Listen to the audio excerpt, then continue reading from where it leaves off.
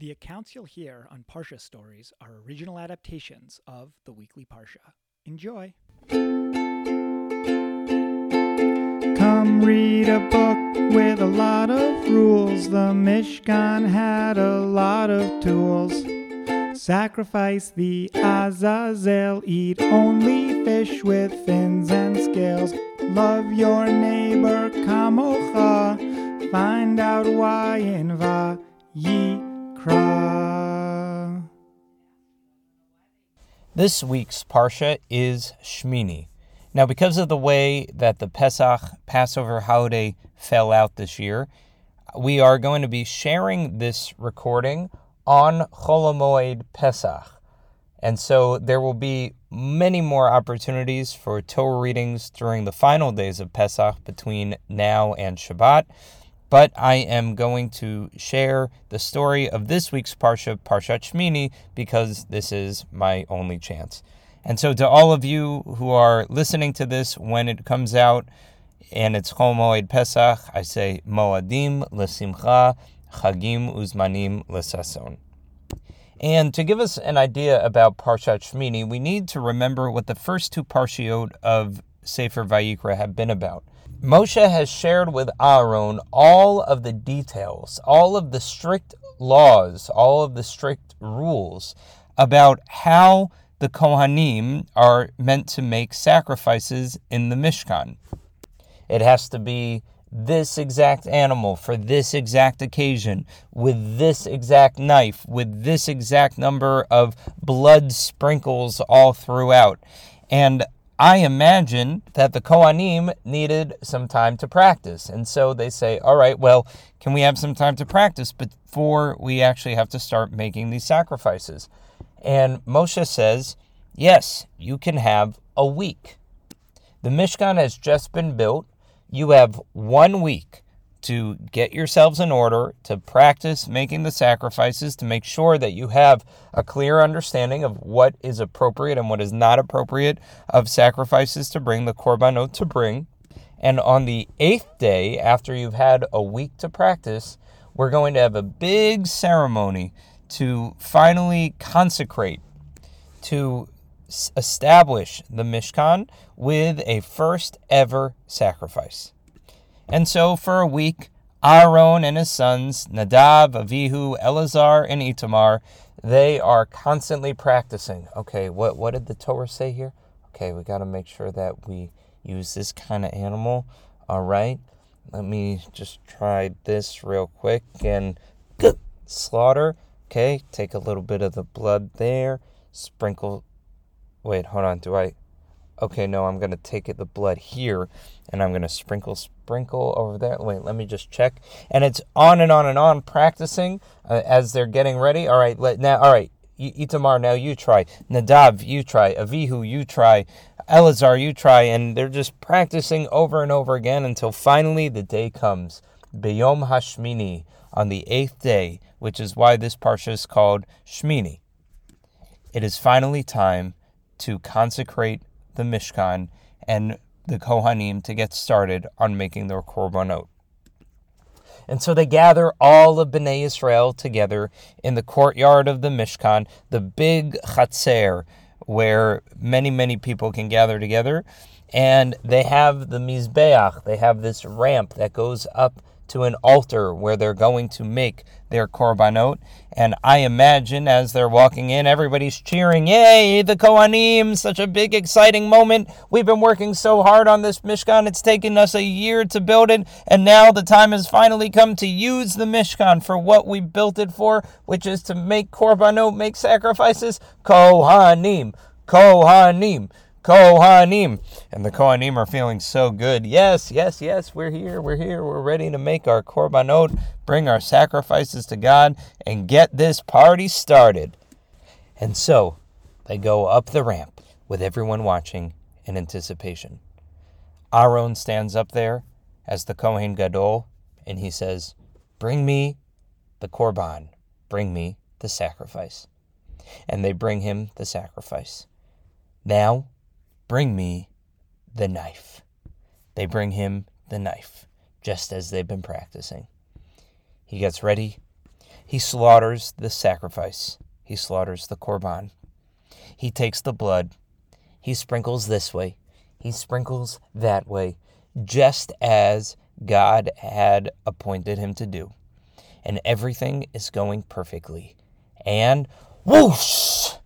A huge fire comes from the sky and accepts the sacrifice on behalf of Aaron and in front of everyone, and it is a successful opening sacrifice.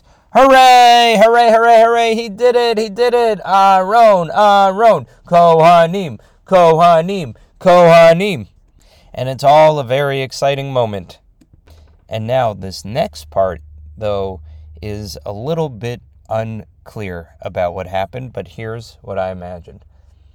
At some point in all of the excitement of Aaron's opening successful korban that he had brought, two of his sons, Nadav and Avihu, are caught up in the excitement, and they go to make a sacrifice on their own. Now, we don't know exactly what they did wrong. We don't know exactly what happened, but all we know is that they go to make their own sacrifice, and they do something wrong, and Aaron says, "No, wait, that's not exactly what you're supposed to do. There's something wrong." And then a fire comes from the sky, goes down, and consumes Nadav and Avihu, and that is how their lives end.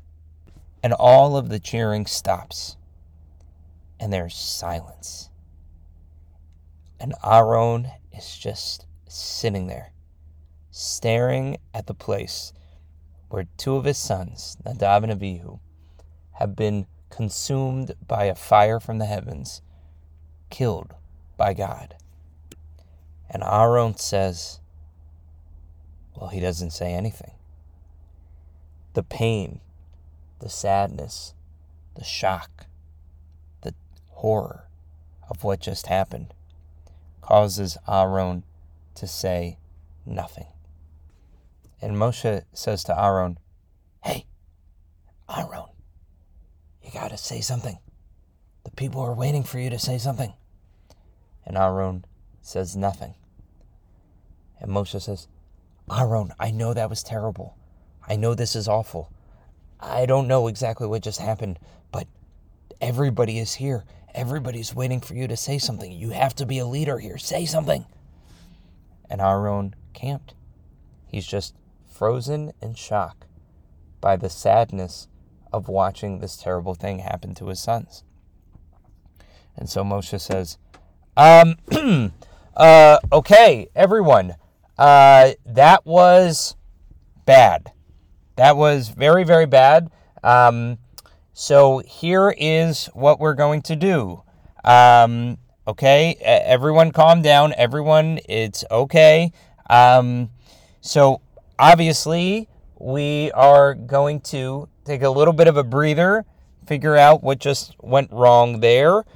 We're going to give Aaron and his sons a couple of days to mourn the loss of their family, my nephews, Nadav and Abihu. And, it just goes to show how dangerous and risky this work of bringing Korbanot can be. We got to be really, really careful. We got to be really, really careful to do things the right way. And sometimes things like this are going to happen. And so if you're all wondering how can you make sure that you bring Korbanot in a safe way, let me tell you this, all right?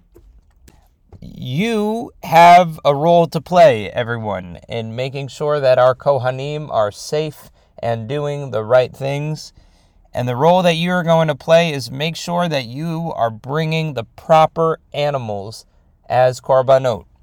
We will only allow certain kinds of animals to be brought, and for that matter, we will only allow in our communities certain animals to be used and eaten and deriving any benefit from certain animals. So for instance, mammals have to have split hooves and chew their cud. Split hooves is obvious. Chew their cud is this kind of gross way that some animals will regurgitate their food and then swallow it again.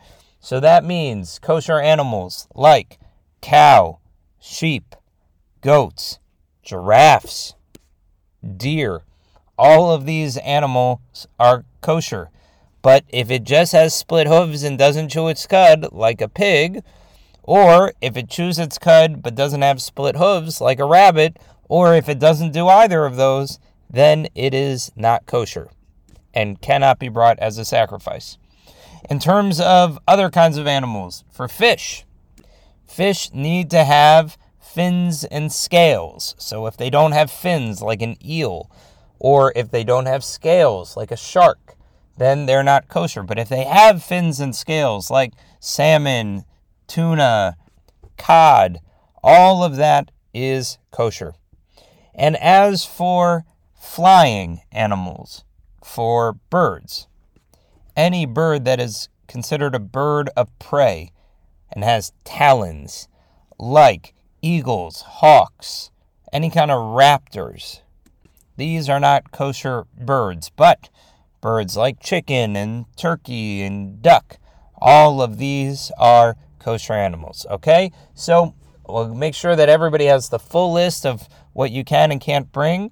And like I said, as a reminder, we all have to be very careful. Okay, thank you all for coming to this wonderful ceremony.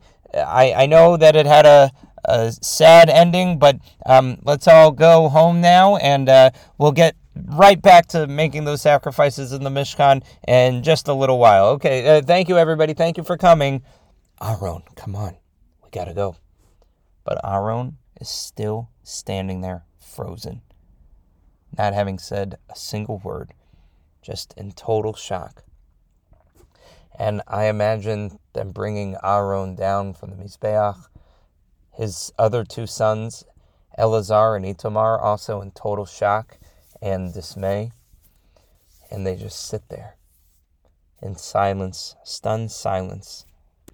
And now this next part is my total interpretation, but I imagine that the first thing Aaron is going to say is love. After it's time for him to talk, he sits with his wife Elisheva. The first word I imagine him saying after the shock and sadness of losing his sons is love. And we're going to find out what Aaron was talking about with love in next week's podcast, Parsha. Shabbat Shalom, Mo'adim U'Simcha, Chagim Uzmanim U'Sason, Chag Sameach to everyone, and I'll see you when we're back from vacation.